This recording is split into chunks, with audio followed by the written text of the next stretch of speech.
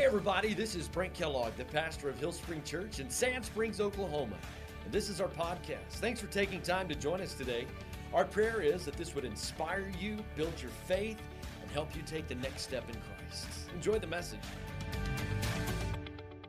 Happy 4th of July. I'm so glad that you're here today. My name is Matt Barnett. I'm one of the pastors here, and I'm just so excited for you guys to be here. And I know the 4th of July, you guys are itching to get out and get your fireworks. I get mine, by the way, from Big Blast in Sand Springs, just letting you know that. No plug there, but that's where I go. If you got some time, go. But one of the things that I love about the 4th of July is just this community that we get to come together, that we get to light off fireworks and things like that. And I think a little bit like here we are together on this holiday. And what's crazy about like this holiday, like if you think about Christmas, like when Christmas is rolling around, you have the Christmas Story always playing constantly on the TV, right? The movie that's just on repeat. And I feel like sometimes we're robbed of those things in other holidays. And so I think today, if you don't mind, Mindy, I think we should put a new video out there for the 4th of July that we can all relate to.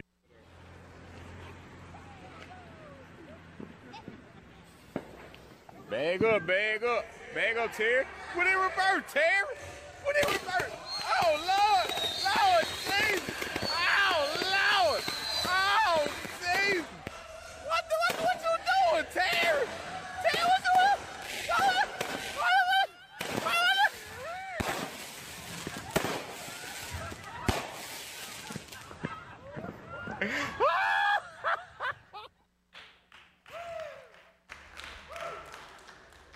Someone dared me that I wouldn't do that, and I actually did it today. So I just want you to know that just happened right there. I feel like we need to pray just to get into some kind of holy part here. Let's pray together. God, I love you, Lord. I thank you for today. Thank you for being able to gather together. Lord, and I don't want to leave this moment of knowing that, man, there's other places all around the world that don't have this opportunity. They don't have this opportunity to gather together, to hear your word, to sing songs to you. And so, God, I do thank you. On the 4th of July, I do thank you for the freedom that you've given us. God, I do thank you for the freedom that you've allowed us to have, the liberty that we have, that we can worship together in our churches. Lord, I pray today that you would just be with us. You speak to us. It's in your name I pray. Amen. So you guys have heard this, and you're going to get tired of hearing that, but, you know, Cass and I found out that we're going to have a baby. By we, her, not me. And so one of the things that we figured out in all of this is, like, this is a crazy time of our life, and so we're looking at schedules and, like, what do we need to cut out? What are the things that we need to get rid of in our life? Because that's going to be a whole new world that we're going to be in. But some of you guys may know this, some of you guys might not know this. Cassie and I have been together for almost 10 years now, all right? And it's been awesome for her. And one of the things that I think we found out is in these last almost 10 years, we've really been married for about 2 of those years. And a lot of you guys were here during all of those times. But almost every week in that time period when we were just dating, I had the question come up all the time, when are you guys going to get married? Like, what's the plan? Like, when are you going to get married? And I want to just make sure I preface all this with the fact that I always wanted to get married, but I was a little gun shy on this, right? I didn't know what that looked like. It seemed scary. I don't know. Like, are there any like single people here today? Any single people in the room? If you're single, look around because that's your options. Go for it. Okay.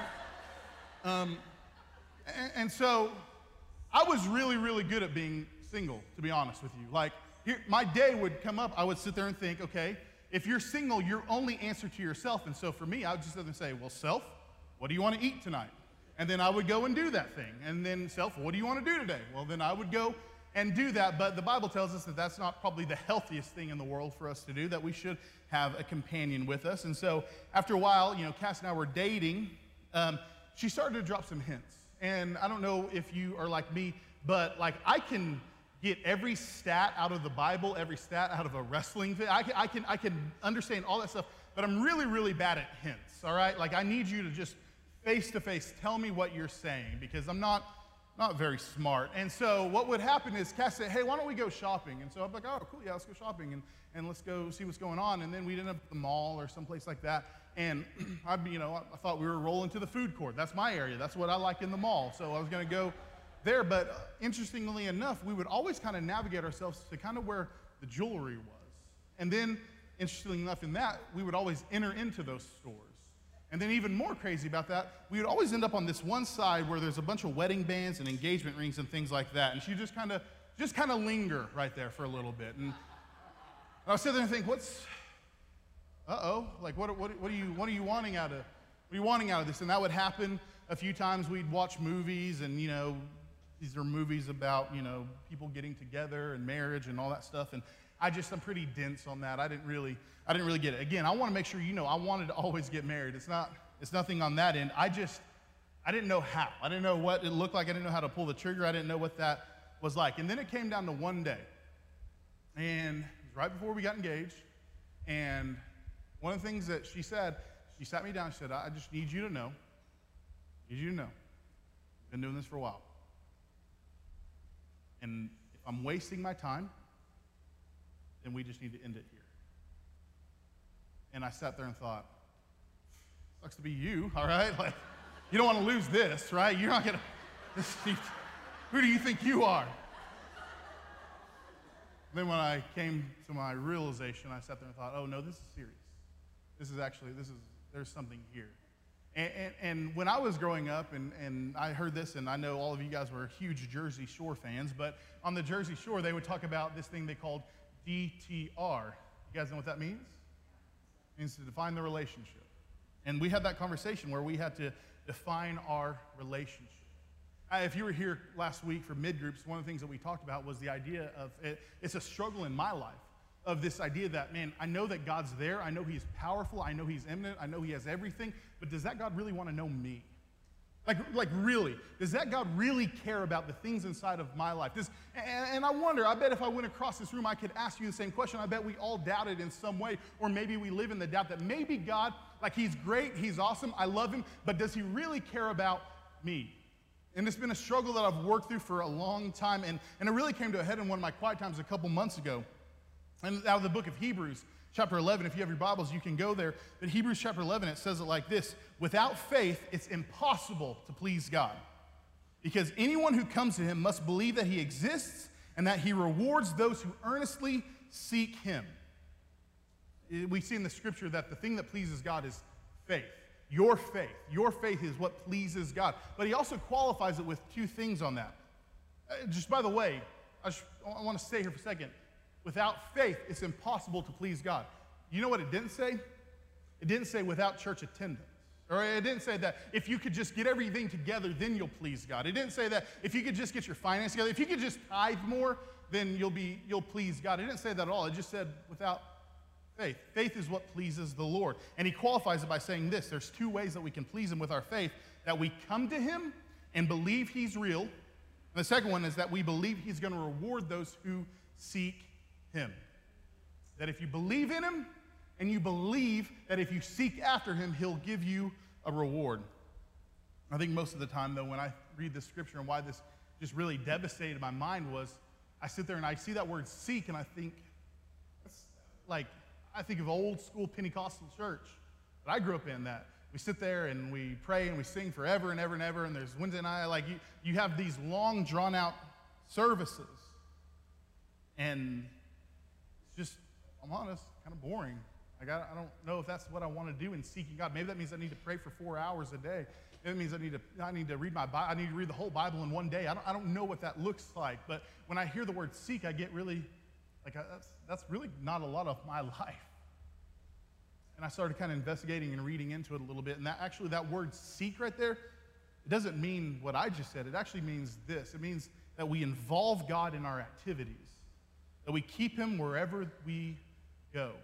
So really what it's trying to tell you is that your faith will please God, and if you believe, and he qualifies it by saying, if you believe that he's real, and also if you believe that when you involve him in things, he'll reward you. He'll show up in your life.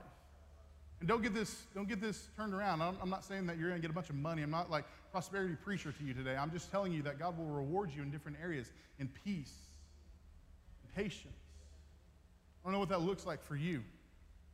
So how do we truly include God in all aspects of our life? Not just some weird compartmentalized version of us that we say, well, I'm having my quiet time at 5:30, and that's when I meet God, and then the rest of the day is mine. Like, how do we do that? How do we say, man, I want to involve God in every single moment of my life, not just at 11 a.m. service, But how do I seek God? How do I involve him in my life when I'm at work, when I'm at school? How do I seek God? How do I involve him in my life when I'm with my in-laws? How do I seek God when I'm blowing up fireworks? Like, what does that look like for us? And I think a lot of times what we have to define in our own life and what we really have to define with the Lord is our relationship with God. And more so than that, our positioning with God. See, when you understand your position in Christ, you can fully understand how you relate to him. And so, I have 4 chairs right here, okay? And these 4 chairs are going to represent us. Like all of us in this room, we are in one of these chairs right here. All of us in this room, we will fit into one of these categories. I don't know who you are, I don't know your life, but from biblical knowledge and what I've learned about God, all of us will fit into one of these categories right here. And so that's what we're going to talk about here today. We're going to talk about the positioning that we have with God. Are you guys good right now? All right, let's go to the first one. The first one here, make sure I did it right. The first one here is this one right here. It's the word enemy. The Bible tells us in Ephesians chapter 2, as for you, you were dead in your transgressions and sins, in which you used to live when you followed the ways of this world and of the ruler of the kingdom of the air, the spirit who is now at work in those who are disobedient. Romans 5:10 says that while we were God's enemies. I love you. And I know we're all God's children, but the Bible also tells us that before Christ, we're actually at odds with the Lord. We're enemies of God. We war against him. And that's think about your own life. Think about the BC version of your life. Who were you before you came to know Christ? What was your life like? Did you have a love for the Lord? You didn't. Did you have a care for what God thought? You may have thought you did, but you really didn't. Before Christ, there's no inclination to go into Jesus. And so for some of us, we're sitting in that chair here today. And maybe you're here today, and you know you're in that chair. Maybe you're here today and you know you haven't given your life to Jesus, or you doubt all of this and this doesn't make sense to you. And I understand that. I want you to know I'm so glad that you're here today. And I want you also to understand that Jesus is so full of grace and forgiveness that he can speak into your heart. That no matter what you've done in your life, no matter how far you've fallen away from what you think you were supposed to be, God can still restore you. There's no thing in your life that the cross can't cover. And so for you that might be here today and you don't know him, I just encourage you, come to know Jesus. This place is open for your questions, for your doubts. God's good is bigger than your bad. God's salvation is way bigger than your sin. And you know what's scary about this position, by the way? The Bible also tells us that there are many people that come to church that can sing Waymaker, that can clap when they know the cues to clap, still not know him at all. The Bible tells us, Jesus says that on the final days, he'll look at the people and he'll say, depart from me because I never knew you. This is why this is scary, is this positioning right here? This could be some of us. So I don't want that for you. Here's a quick just answer to that. The book of 1 John, theologians call it the faith test. You can go to the book of 1 John, read that tonight. It's really short. And it'll tell you, it'll show you if you're truly saved, if you've truly given your life to Christ. But the first category for all of us is this right here, that we're an enemy of God. But you don't always have to be. So for me, and maybe for your life, maybe you were in this category for a while. Maybe you lived here for a little bit, and maybe you went to a VBS, or you went to a youth service, or you were here on a Sunday morning, and God spoke to your heart, and you gave your life over to Jesus. And so you move out of this category. Like, you don't stay here. You go to another spot, and it would be this one right here, servant.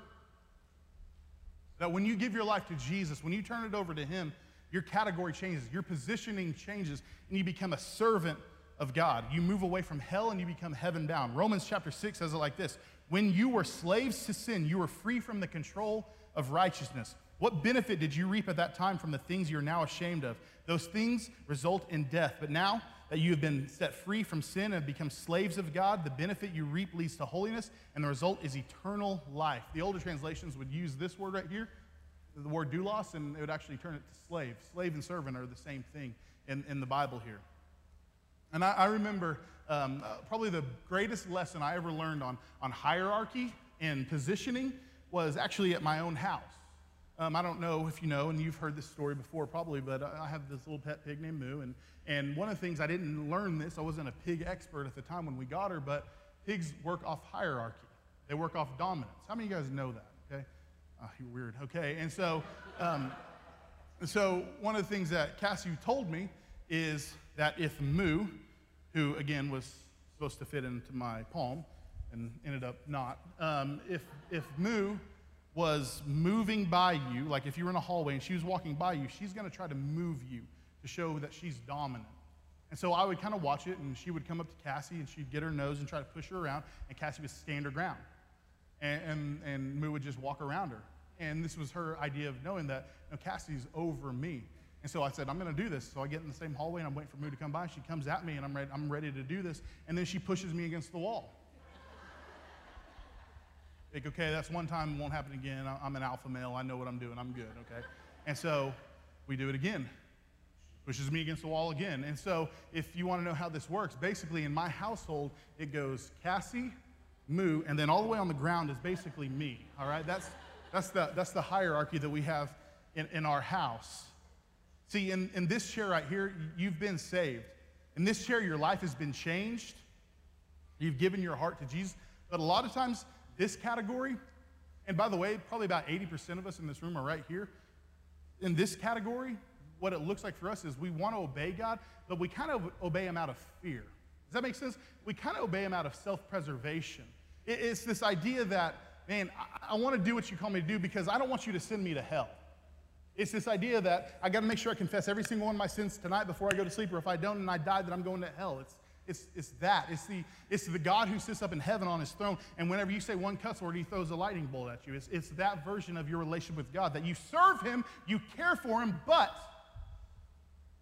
you're also just really, really scared of him. By the way, the Bible tells us the beginning of wisdom is fear. There is some good fear in the world. You'd be horrible parents if you didn't tell your kids about running into the street, right? Like there's a good fear in all of this. But in this position, this is more of, God, I'm going to serve you, but just don't hurt me. God, I'm going to serve you, but can you maybe try to love me? And I know I say this a lot, but maybe on the 4th of July, you can hear it a little bit different. God's not mad at you, okay? He's actually mad for you. Like he loves you. He cares about you. He wants to know you. And once you understand that God's for you, that he cares for you, that he's not just putting up with you, that you don't have to live a perfect life, then you're able to move to another position. Are you guys still with me right now? We still good? Okay, let's keep it going. The next position here, I love this one. It's friend. Friend. My senior year of high school was 2017, and it's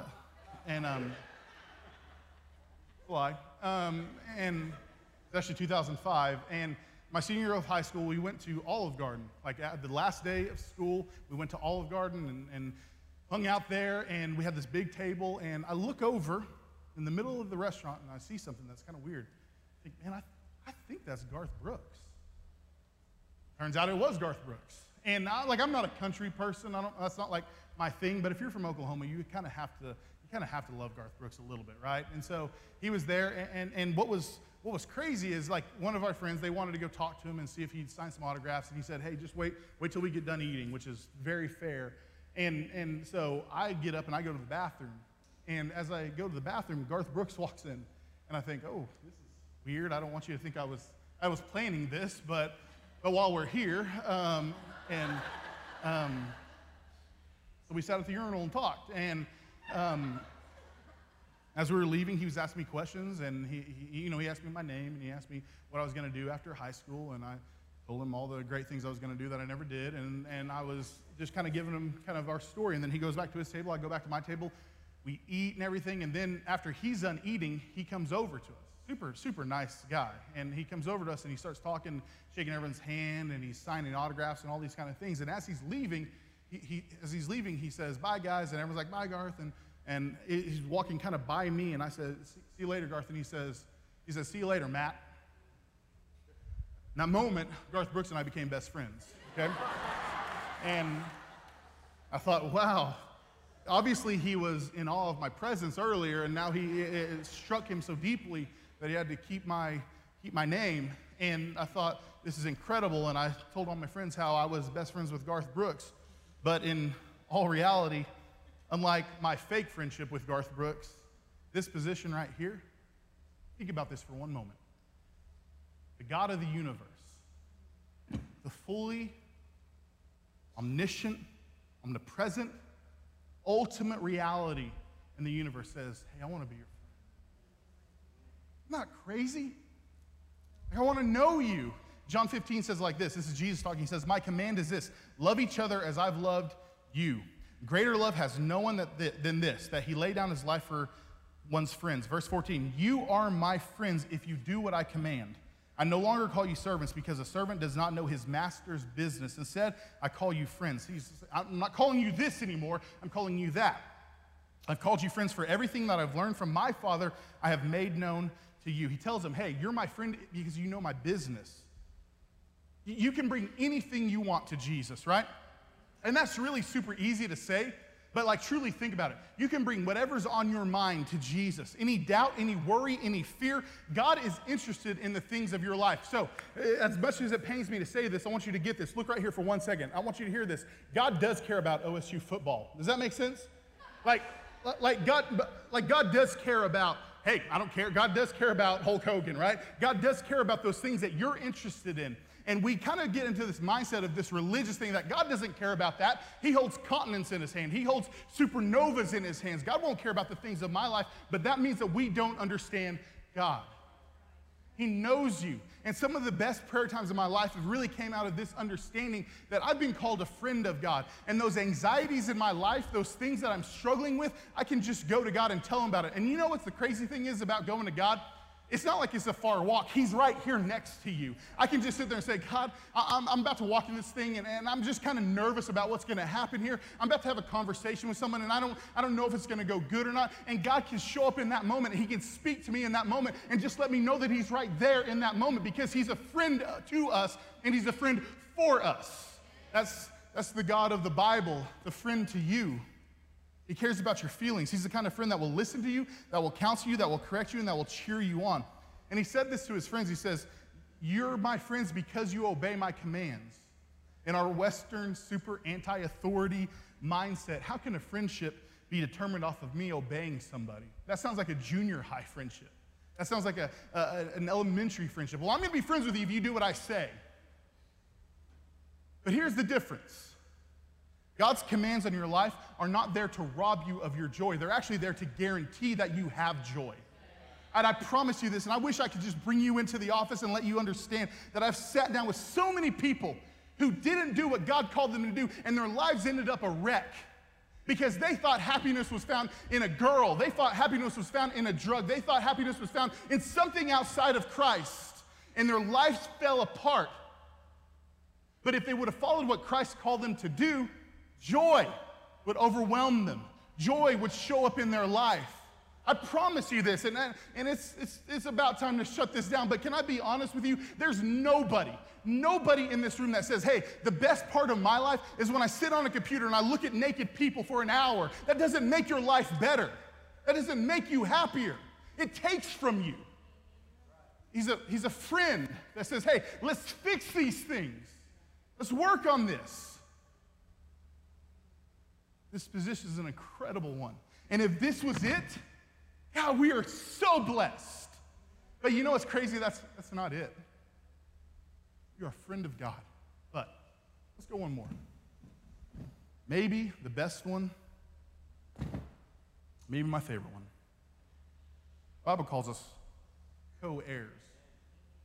It's crazy, a co-heir with Christ. The first chair, you're an enemy of God. The second chair, you're a servant of God, kind of following him out of just fearful, kind of weird obedience. The third one is you're a friend of God. You love him, you care for him, but this one's different. This feels different. A co-heir of Christ. Verse 14 says like this, for those who are led by the Spirit of God are the children of God. The Spirit you received does not make you slaves so that you live in fear again. Rather, the Spirit you received brought to you by the adoption to sonship, and by him we cry, Abba, Father. The Spirit himself testifies with our spirit that we are God's children. Do you have that pull to know God? That shows that you're a child of God. Now, if we're his children, then we are heirs, heirs of God and co-heirs with Christ, if indeed we share in his suffering, in order that we may share in his glory. By the way, a lot of people cut off that verse before we go to the suffering thing. As a Christian, you're going to suffer in life. It's going to happen. But he says that you get an equal and overwhelming amount of joy past that. Then we keep going. Galatians chapter 4, verse 4 says, but when the set time had fully come, God sent his son. Not at your time, not at my time, not on my timeline, not on when I think it'll fit in my calendar, but at God's time, he sent his son, born of a woman, born under law, to redeem those under law so that we might receive adoption as sonship. Because you're his sons, God sent the Spirit of his son into our hearts, the Spirit who calls out, Abba, Father. You're not a slave, but you're God's child. And since you're his child, God has made you an heir. I think what I'd like to do on this 4th of July, one service, all this together, is just remind you to take claim of the heir that you have. Take claim of the inheritance that's coming towards you. So some of us, we live as enemies or we live as servants, even as friends, but God called you to be a co-heir with Christ. In this position, you can love people. In this position, those people who came against you, you can forgive those people. In this position, that addiction, that drug, whatever it is, you can get rid of it because you know why? Because there's an inheritance coming. It doesn't matter what they did to you because you know on the other side of this, there's an eternity that's going to last forever and ever and ever. And there's going to be a street paved with gold. And there's going to be a God who sits in heaven that you don't need lights. His glory shines it out. This is our God. We sit here as co-heirs with Christ. Heirs with God, if you're an heir of God, you don't put God into a box. You involve him in every part of your life. You understand that when Jesus called his disciples, most of them that he called while they were working. Translation, for your job, you bring Jesus there. He's not just here at 11 o'clock. He's there at Monday morning, 9 a.m. My plea to you today is quit living half-hearted. As a co-heir of Christ, this means that you have the full inheritance of God coming towards you. Give it all away. Because here's what you should know. You can't lose. If God is for me, who could be against me?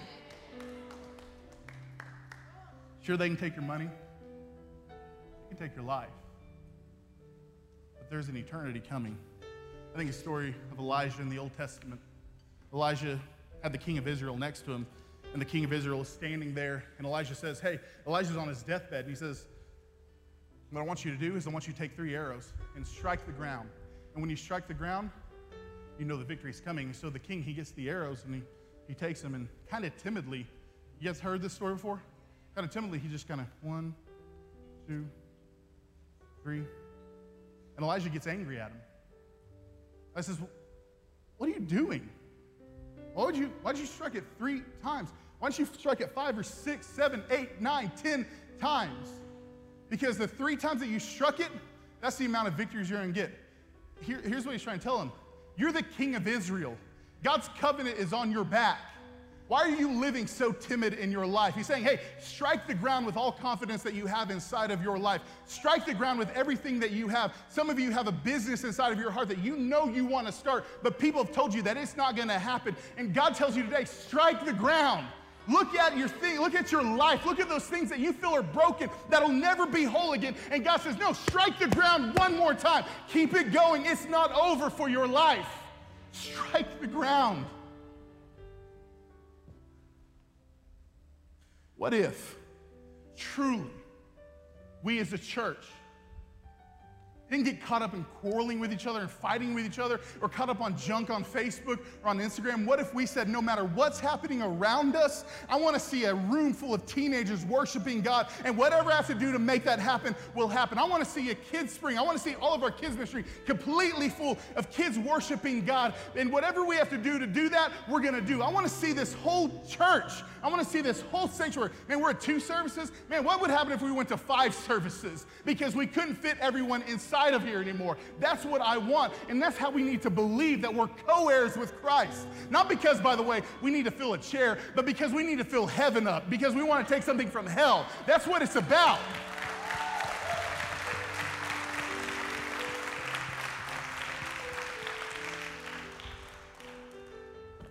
So, as we close out here, When you understand your position, it determines connection, and connection determines direction. And so I think to finish this off, maybe we just need to be reminded of who we are in Christ. You're a co-heir. What does the Bible actually say about you? You know, the Bible tells you that you're a child of God, that you're alive in Christ, that you're free, and not just free, free indeed. That you're born of God, that you're a new creation. The old is past and the new has come. Do you understand that? The Bible tells us that greater is he that lives inside of me than he that's in the world. I don't care what politics say. I don't care what diseases are. I don't care about any of that stuff, because greater is he that's inside of me than he that's in the world. There's nothing that holds the church back. The Bible tells us that the gates of hell could never overcome this place. What are we so afraid of? The Bible tells us that there's nothing that's impossible for you, because if Christ is inside of you, he's going to take care of you, that you're called by God, that you're more than a conqueror, that you're more than anything you thought you could be, that you're an ambassador of Christ. You're a chosen generation. You're a royal priesthood, a holy nation, a purchased people, that you're sealed, that you're blessed, that you're a citizen of heaven, that you're an image bearer, and that you're a co-heir with Christ. And so today, as we walk out of these doors, I want us to believe inside of our hearts that we truly are co-heirs with Christ. And I want us to sing that one more time, believing that God's going to do something in our hearts, that we're going to move from these positions to new positions. Let's sing that here together.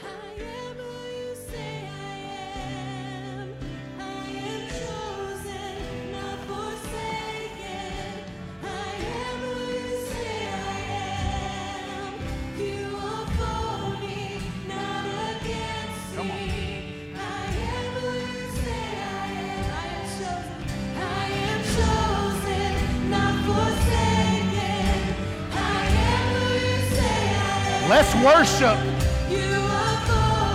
Let's not worship like a normal Sunday morning. Let's worship like these words are true.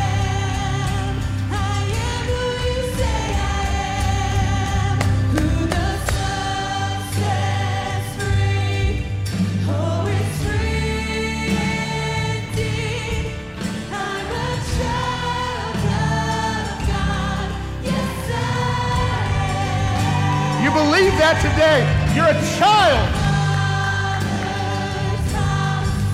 There's a place for me. I'm a child of God. Yes, I am. Sing that out again. Who the Son sets free. Oh, it's free indeed. I'm a child.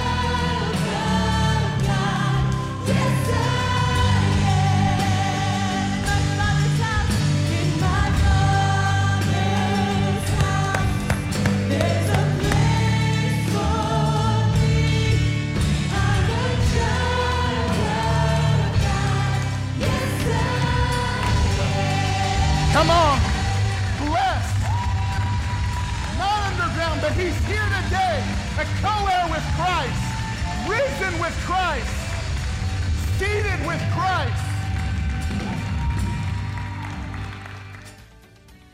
I hope you enjoyed the podcast today. If you did, there's a couple of things I want to invite you to do. First, hit the subscribe button. That way you won't miss a single episode. Secondly, if this message has impacted you and you would like to help us reach others, visit our website at hillspring.tv and hit the Give Now button so that we can take this message around the globe. Thanks for joining us. We'll see you next time.